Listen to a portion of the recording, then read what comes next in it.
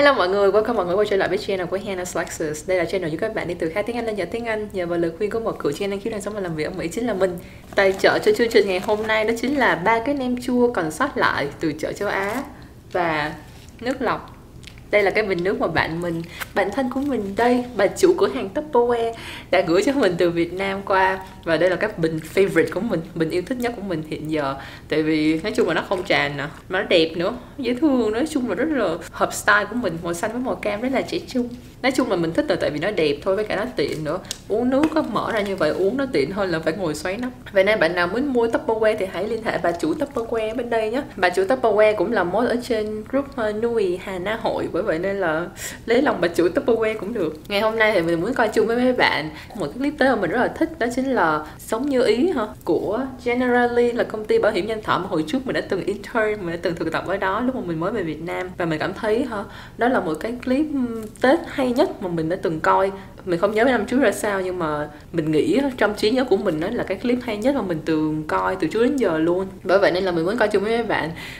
Mặc dù cái reaction của mình rất là nhàm chán nhưng mà mình vẫn thích coi chung. Mình cảm thấy clip nó vừa hay, vừa kiểu nhạc hay nè, và kiểu ý nghĩa nữa. Có vẻ theo mình thấy là ý nghĩa hơn những cái clip mà kết hợp với những nhãn hàng khác rồi làm music video cùng với ca sĩ khác á. Mình thấy nó hơi thị trường một chút, mà cái đó là điều rất bình thường, không có gì hết. Chỉ có điều là cái clip này nó bớt thị trường hơn thì mình cảm thấy nó hay hơn vậy thôi. Với cả là cái thông điệp của nó cũng ý nghĩa nữa. Đó là một cái mà mình rất là hướng tới. Đây, nếu mà bạn nào chưa coi clip này thì hãy coi cùng mình nhé. Đây là một clip mà mình cảm thấy vừa ý nghĩa mà vừa có nhiều người mình thích trong đó. Ví dụ như là cô Thanh Thủy và chú Hữu Châu. Ok, clip có tên là Sống Như Ý, từ công ty Generali Việt Nam, là công ty bảo hiểm nhân thọ của Ý. 1, 2, 3.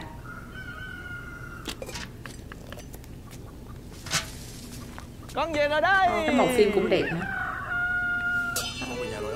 Con về nhà rồi ư? Rất là sáng tạo luôn á.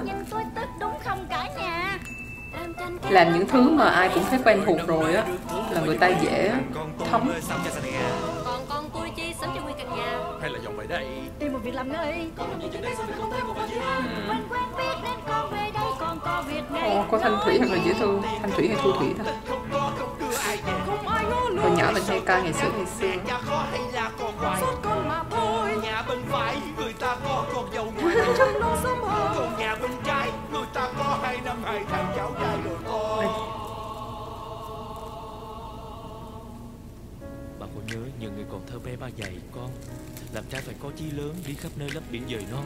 Chẳng phải ba từng mơ ước băng băng qua đại dương bát ngát, chinh phục những miền đất khác như những cuộc phiêu lưu của Sinbad. Cuộc phiêu lưu của Sinbad là chỉ có mấy bạn nào 90 trở về trước mới có thể hiểu được cái reference này. Mọi giày đấu cờ tướng ghi chép lại hết từng nước đi, bởi vì hoài bão vua nội là trở thành kiện tướng quốc gia, được đánh trong trận chung kết và hát vang khúc khải hoàng ca. Chắc là đội cũng đã quên rồi. Vậy còn gì ơi? Dì có nhớ những đêm cả nhà mình quây quần con cài lương, dì nhẩm theo từng câu hát như con thuộc lòng bạn cô chương. Dì kể từng có ý định bỏ tất cả đi theo Mình có đọc một cái post của ai đó bên Generally, tại vì mình vẫn còn có network ở bên đó trên Facebook, bảo là cái lời rap này viết theo kiểu, ý định là sẽ viết theo kiểu giản dị, một mạc chân chất, mà kiểu hơi hình tượng so sánh giống như kiểu của Đen Vâu vậy á. Mà công nhận là cái bạn nam chính này diễn rất là đạt luôn đó, không có bị áp.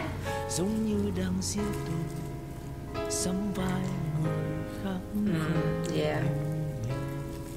Mình rất là sợ cái chuyện nó xảy ra, kiểu như là một ngày nào đó cái xong rồi do những cái yếu tố ngoại cảnh áp đặt, thế là mình thành một người khác. Bởi vậy nên là cái clip này có thể là nó còn có ý nghĩa nhiều hơn đối với mình, tại vì mình sắp 30 tuổi rồi. Nên mình phải sống khác, được cười vì con vui, khóc khi con thấy buồn, không lo mình sống không như mình. Còn mấy giây nữa là Chào một năm mới về, mình cùng nhau chúc ta được sống cuộc đời sống hương hôn, được cười khi ta vui, khóc khi ta thấy buồn. Ai cũng được sống như ý mình. Ai cũng được sống như ý mình. Khi con vui, khóc khi con thấy buồn. Ai cũng được sống như ý mình. Dễ thương ghê. nè, Hết Tết á, con lên trển nó con làm gì? Nó lên trển nó làm gì thì kệ nó. Dạ. Xin miễn nó vui là được. Sống như Ý. Hồi đầu tiên mình không để ý, nhưng mà sau này lúc mà đọc cái post xong mình mới nhận ra là ồ, Ý. Tại vì Generally là công ty của Ý, kiểu như là rất là nhiều tầng nghĩa trong đó. Mỗi người đều được sống như ý mình. Nói chung là đây là cái bài nhạc MV Tết mà mình yêu thích nhất. Tại vì nó ý nghĩa, với cả là nó có những cái reference quen thuộc đối với mình, giống như là Sinbad nè, hay là đối với cô Thủy. Tại mình không nhớ là Thanh Thủy hay Thu Thủy nữa. Đấy, chú Hữu Châu. Kiểu những người mà mình coi hồi nhỏ. Hồi lúc mình lớn rồi mình cũng hay mua vé kịch IDCAF để mà đi coi kịch của chú Hữu Châu với Thành Lộc đóng. Cái thông điệp của cái MV này cũng làm cho mình kiểu rất là rung động đậy. Tại vì mình thấy là khó nhất đó là được sống theo ý mình á. Nếu mà tới một lúc rồi có bị guồng quay cuộc sống cuốn đi, xong rồi mình cũng sẽ bị muốn những thứ mà người khác có. Rất là khó. Và nếu mà muốn những thứ người khác có thì thường là sẽ phải sống cuộc đời giống như người khác sống. Ví dụ như là tới một tuổi nào đó thì phải để dành tiền mua nhà, rồi mua xe, rồi có gia đình, có con cái, vân vân. Thì thật ra cái đó cũng là một cuộc sống rất là hạnh phúc, đúng không? Nhưng mà có thể là có những cái mà mình muốn làm hơn thì sao? Mình có được làm hay không? Nói chung là có nhiều suy nghĩ khi sắp bước qua tuổi 30. Và nhân tiện là sắp Tết và cũng vừa mới qua Tết Tây, thì mình quyết định là làm cái video này để mà nêu ra những kế hoạch mà mình muốn làm trong năm 30 tuổi của mình, để đánh dấu cột mốc 30 tuổi cho nó đặc biệt hơn một chút. Thật ra hồi trước đến giờ mình sống không có theo bài bản kiểu quy chuẩn xã hội lắm á, kiểu như là muốn gì làm đó. Tới một lúc mình cũng cảm thấy là không biết là mình có nên bắt đầu hơi giống người khác một chút xíu hay không. Giống người khác một chút thì cũng không phải là điều tệ. Nên là năm nay mình nghĩ là mình sẽ có những cái resolutions và những cái mục tiêu mình muốn làm có thể sẽ giống người bình thường hơn. Nên là mọi người hãy nghe thử nhé. Và mình muốn là sau cái clip này thì mọi người cũng sẽ bắt tay vào viết ra những cái resolutions, là những cái mục tiêu của năm nay mà mọi người muốn làm, để cuối năm có thể nhìn lại xem là mình đã đạt được bao nhiêu %. Kiểu như là nói ra thì sẽ có nhiều trách nhiệm hơn, trách nhiệm với lời nói của mình để mà ráng đạt được hơn. Ok, thì đầu tiên đó, trong cái list resolution này thì mình sẽ dùng cái chữ resolution cho nó đúng tiếng Anh vậy thôi. Thật ra nó kiểu như là mục tiêu của năm, là cái quyết tâm mà năm nay sẽ đạt được là gì đó là resolution. Thì cái resolution 2020 của mình, đầu tiên thì mình sẽ muốn là giữ được một cái online presence, làm cái sự hiện diện ở trên mạng giống như hiện giờ, hoặc là hơn chút thì càng tốt, nhưng mà ít nhất là sẽ giữ vững được nó theo cái tình hình hiện tại. Về YouTube thì như mình nói rồi, trong thông báo ở bên community tab của mình đó, thì mình sẽ vẫn upload những cái clip mà mình làm để chia sẻ kiến thức của mình. Nhưng mà hầu hết những cái sự tương tác với lại Nui là các fan bên nhà mình đó, thì sẽ diễn ra ở trong group Nui Hà Na Hội. Bởi vậy nên là ai chưa vào thì hãy vào đi. Và mấy bạn admin ở trên đó, mode trên đó rất là dễ thương. Chỉ có điều là người ta phải duyệt tay những cái request đó, nên là hơi chậm một chút thôi, nên các bạn hãy ráng chờ đợi. Kiểu gì cũng sẽ được vào thôi, nếu như mà bạn trả lời câu hỏi đầy đủ để mà tránh next spam. Và một trong những điều mình cảm thấy thích nhất của năm vừa rồi 2019 đó chính là mình đã bắt đầu có thể phụ giúp gia đình được nhiều hơn. Tại vì hồi trước thì mình kiểu lông bông mà, chung là cũng này đây mai đó thôi, rồi còn đi học lại các thứ nữa, nên là nhiều khi cũng không thể nào phụ giúp được gia đình nhiều về phần tài chính. Nhưng mà năm vừa rồi thì mình đã ổn định hơn và cũng có nhiều nguồn thu nhập từ nhiều phía, bởi vậy nên là mình đã có thể giúp đỡ gia đình được nhiều hơn và đều đặn hơn. Đó là cái mà điều mình cảm thấy thành công nhất của năm vừa rồi. Nên là mình vẫn muốn giữ vững cái chuyện mà phụ giúp gia đình đó trong năm 2020 và trở về sau luôn, nghĩa là càng ngày càng nhiều hơn thôi chứ không có ít đi. Tính của mình thì cũng hơi cực đoan như mình nói trước giờ rồi đó.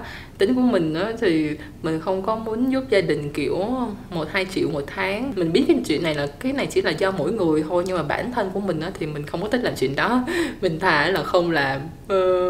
Bởi vậy nên trước giờ mình không có làm. Nếu mà chỉ có một tiền nhỏ thì mình không có làm. Mình thích đợi tới một lúc mà mình có thể có được tiền lớn. Còn cái tiền nhỏ hồi trước thì mình thà mình đầu tư vào bản thân, học hành các thứ để mà có thể có cơ hội tốt hơn, rồi tới lúc mà như là kiếm được số tiền lớn thì bắt đầu giúp từ đó luôn, kiểu vậy á. Chung là mình biết tính mình hơi cực đoan, nhưng mà trước giờ nó vẫn kiểu như là work out well, kiểu chưa ảnh hưởng gì tới ai hết, nên là mình vẫn giữ cái tính đó của mình.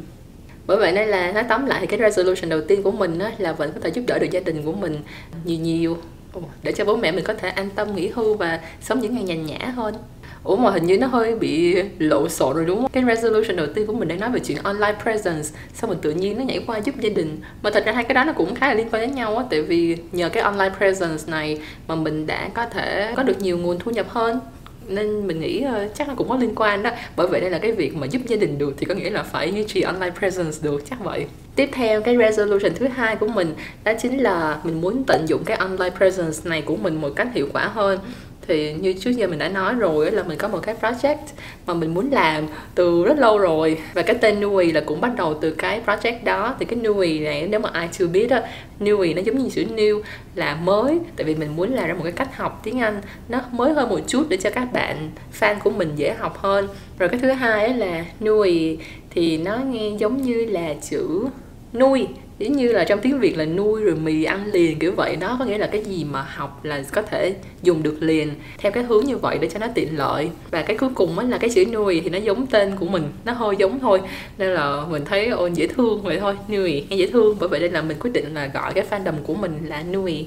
Thì trong năm tới mình muốn là có thể sử dụng cái online presence của mình và phát triển cái project của mình muốn làm để mà có thể làm ra được một cái sản phẩm để mà có thể đáp ứng được nhu cầu học tiếng Anh của những bạn fan nhà mình.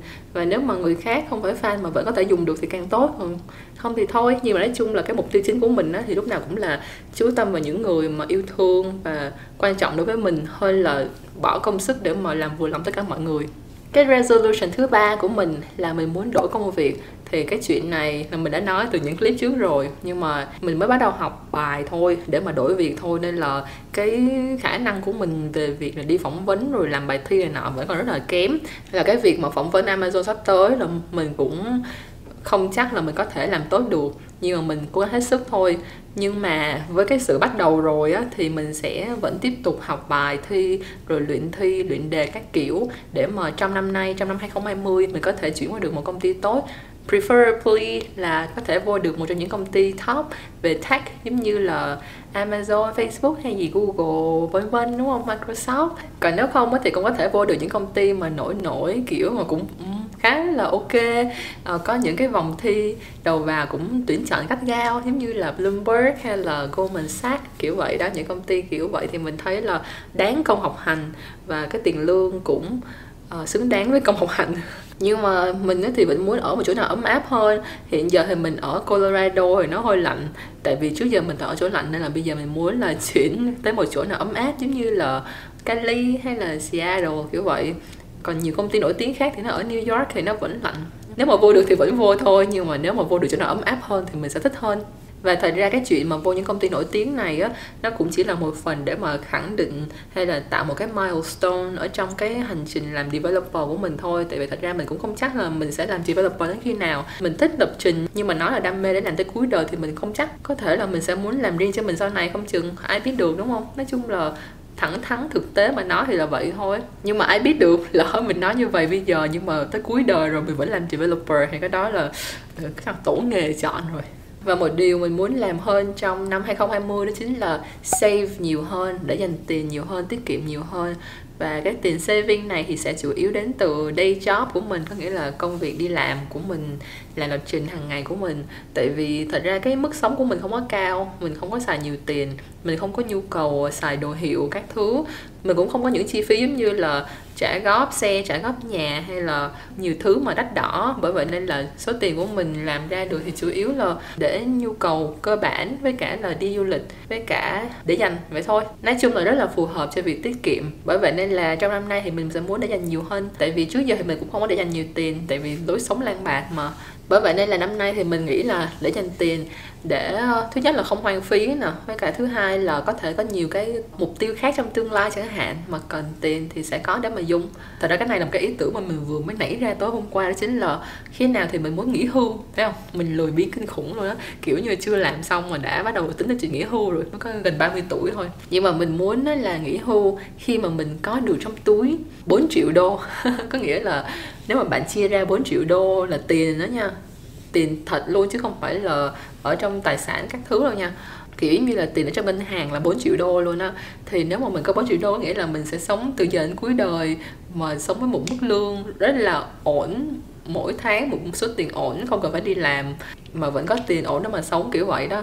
Và tất nhiên là con số đó không hề nhỏ, nhưng mà mình cảm thấy là cá tính của mình trước giờ là chỉ là mình không nghĩ tới thôi. Nhưng mà một khi mình đã nghĩ tới rồi thì somehow, some way, bằng cách nào đó thì mình sẽ đạt được, không phạm pháp.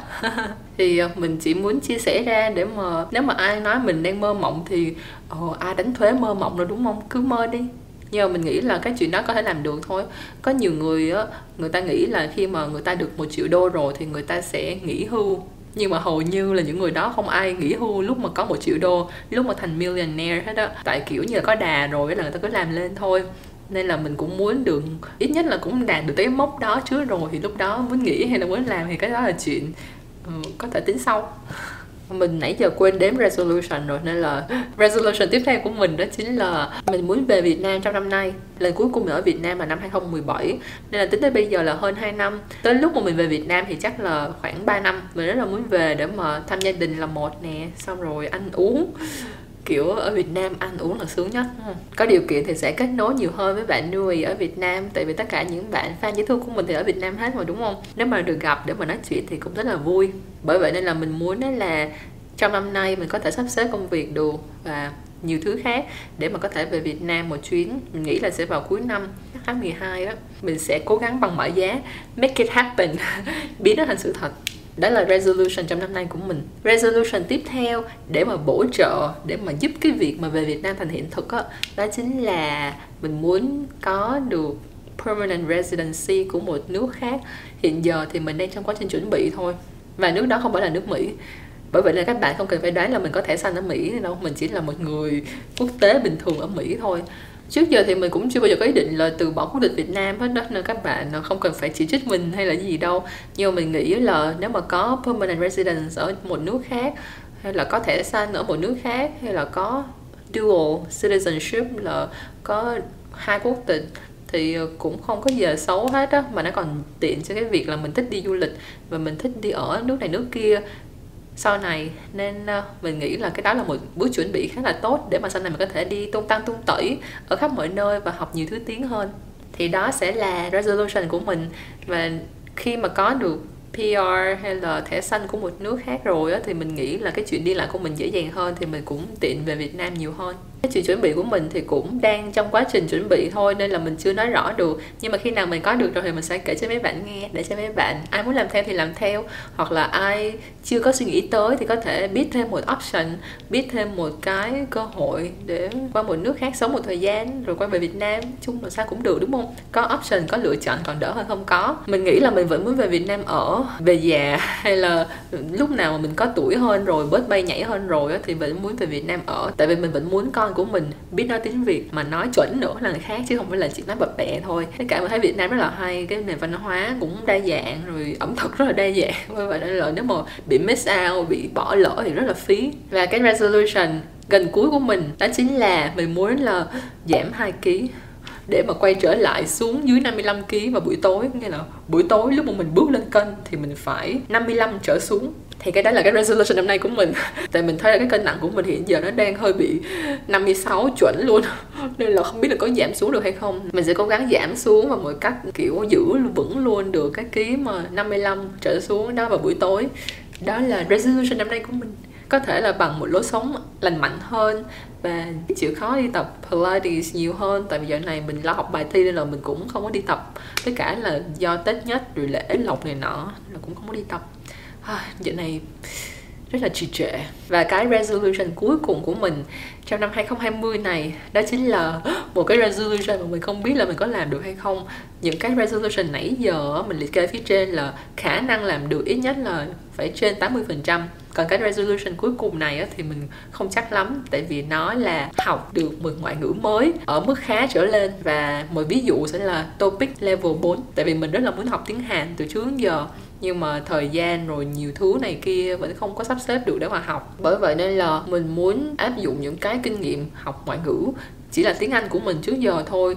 Mình có những cái lý thuyết mà mình rất là muốn áp dụng để mà xem coi là mình có thể dùng cái lý thuyết đó học một ngoại ngữ mới cực kỳ nhanh chóng hay không.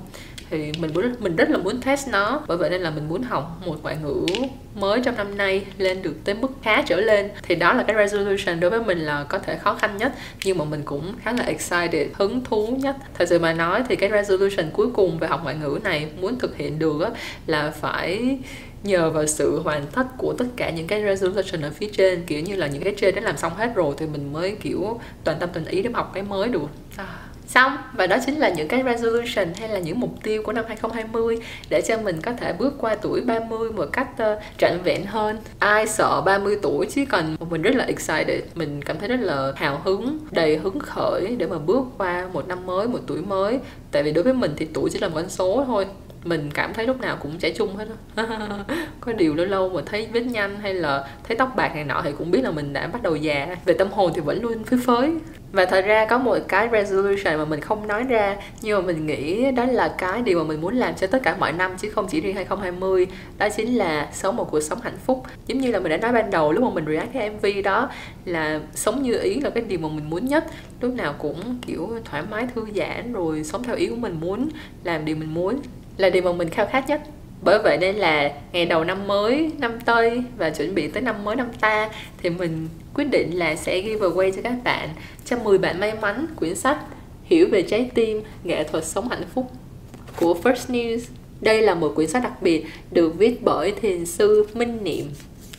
Quyển sách này là quyển sách rất là nổi tiếng luôn các bạn, như các bạn thấy dưới đây. Nếu mà các bạn lật ra phía sau này, các bạn sẽ thấy là những người mà viết lời giới thiệu cho cuốn sách này á, rất là nổi tiếng. Ví dụ như là Tạ Bích Loan nè, cô Tạ Bích Loan, bác sĩ Đỗ Hồng Ngọc, nguyên giám đốc trung tâm truyền thông, anh hùng lao động, thầy thuốc nhân dân, giáo sư bác sĩ Nguyễn Thị Ngọc Phượng. Nói chung là mình cảm thấy đây là quyển sách mà có thể touch được, nghĩa là có thể chạm tới được rất là nhiều người. Bởi vậy nên là mình muốn chia sẻ quyển sách này đến với các bạn viewer của mình. Quyển sách này thật ra là xuất bản lần đầu tiên vào năm 2011 và hình như là lần đầu xuất bản là được 100.000 quyển trở lên rồi, và tới bây giờ vẫn chưa có dấu hiệu chậm lại. Bởi vậy nên là mình nghĩ là có rất là nhiều người đã có được cái sự thông suốt hơn sau khi đọc quyển sách này. Đây là một quyển sách đã được tái bản lần thứ 18, không phải là dễ dàng đâu nha các bạn. Xuyên suốt trong quyển sách này thì tác giả đã đưa ra 50 bài viết tâm lý trị liệu, viết một cách rất là chân phương, đơn giản dễ hiểu. Những điều mà được viết trong quyển sách này thì thật ra khá là bình thường, nhưng mà những điều này khi mà bạn ngẫm nghĩ hơn một chút thì bạn sẽ thấy là tác giả đang truyền đạt những điều rất là kiểu sâu sắc, thấm đượm cho người đọc. Ví dụ như là về khổ đau, hạnh phúc, tình yêu, tình thương, tức giận, chịu đựng, ghen tuông, tha thứ, sòng phẳng, vân vân. Mình thấy đây là những cái cảm xúc mà ai cũng đã từng trải qua rồi, nhưng mà để hiểu hơn về trái tim mình và để mà mình có thể sống hạnh phúc một cách nhẹ nhàng thanh thản được thì có thể không phải ai cũng biết. Và một điều rất là hay về quyển sách này đó chính là tất cả lợi nhuận từ việc xuất bản quyển sách này sẽ được gửi về quỹ có tên là Hiểu về trái tim luôn, để giúp đỡ những trẻ em có hoàn cảnh bất hạnh, khó khăn ở trên Việt Nam.